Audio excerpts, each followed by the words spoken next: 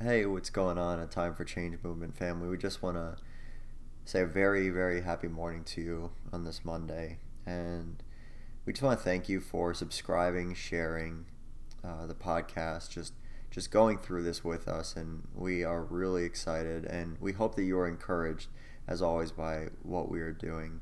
We are praying for you, and any prayer requests you may have, please feel free to go on our website at timeforchangemovement.com and contact us, and we would love to be praying for anything you need specific prayers for. So, what we want to talk about this morning is the idea that God is a timeless God. And what we mean by that is that God is working all the time, but God is not always working on our time. And a lot of times we want to see healing in our finances, our relationships, even our health, and so many more. But we think that God should move in our time clock. And I understand with some situations we think that we are coming to the end of our burden, our the things that we can bear. But next week you could tune in because you'll find out that you can handle what you're going through and that God is not leading you to destruction. But the reality is that God works on His time, and God's time is perfect. We need to rest in that. We need to focus on that, and that's difficult. And I will admit that I deal with that struggle as well.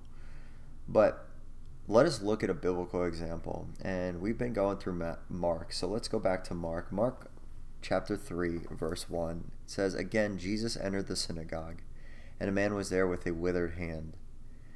And the Pharisees and Sadducees, they watched Jesus to see whether he would heal him on the Sabbath, so that they might accuse him. And he said to the man with the withered hand, 'Come here.' And he said to them, 'Is it lawful on the Sabbath to do good or to do harm, to save life or to kill?' But they were silent. And he looked around at them with anger, grieved at their hardness of heart. And Jesus said to the man, 'Stretch out your hand.' He stretched it out, and his hand was restored. The Pharisees went out and immediately held counsel with the Herodians against him, how to destroy Jesus." So, if we look back at the historical context of what was going on back then, Jesus came in a time when the Pharisees and the Sadducees and the high priests were pretty much running the Jewish world. And these people knew, in a sense, the scripture back then, what they had. I believe it was the Torah. And they were super aware of the Ten Commandments. And along with the Ten Commandments, there was, I think, 600 other commandments of things to do as far as like ritual washing and sacrificing animals and all this stuff. They were almost, I would say, perfect in what the eyes of the law said.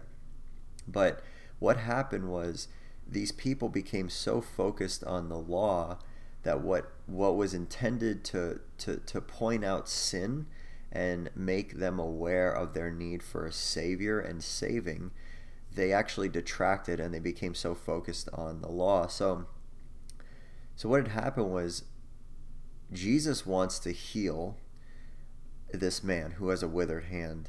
And the Pharisees are so focused on the Sabbath, where they think that they're not supposed to do any actual work, that they won't even do anything just to help somebody. And the beautiful thing is that Jesus, when he's come down to this earth, he's come down to reveal the heart of the Father. The reality is that they thought that they were doing what was right in keeping the law, but Jesus came to show them that he was actually doing what was right in the fact that he wanted to bring healing. And the reality, guys, is that God wants to bring healing in your life 24/7. God is not just a God on Sundays. He's not just a God when you're on your knees or sitting or standing and praying. He's not just a God when you have your Bible open or you're lifting your hands in worship. He is a God of the everyday, 24/7, never closes, 365 days a year. And then he's also open for the extra day on leap year or days. I don't know how that works. But the reality, guys, is that if you get so focused on the doing, thinking that God is going to heal based on your doing, you're going to be like the Pharisees and you're going to miss the point That God is not a God who's so focused on what we're doing for him. The thing is that he wants to bring things to us. Now, you have to be careful with that, because some people get really caught up in the what is God doing for me. The reality, guys, is that he wants to make you whole.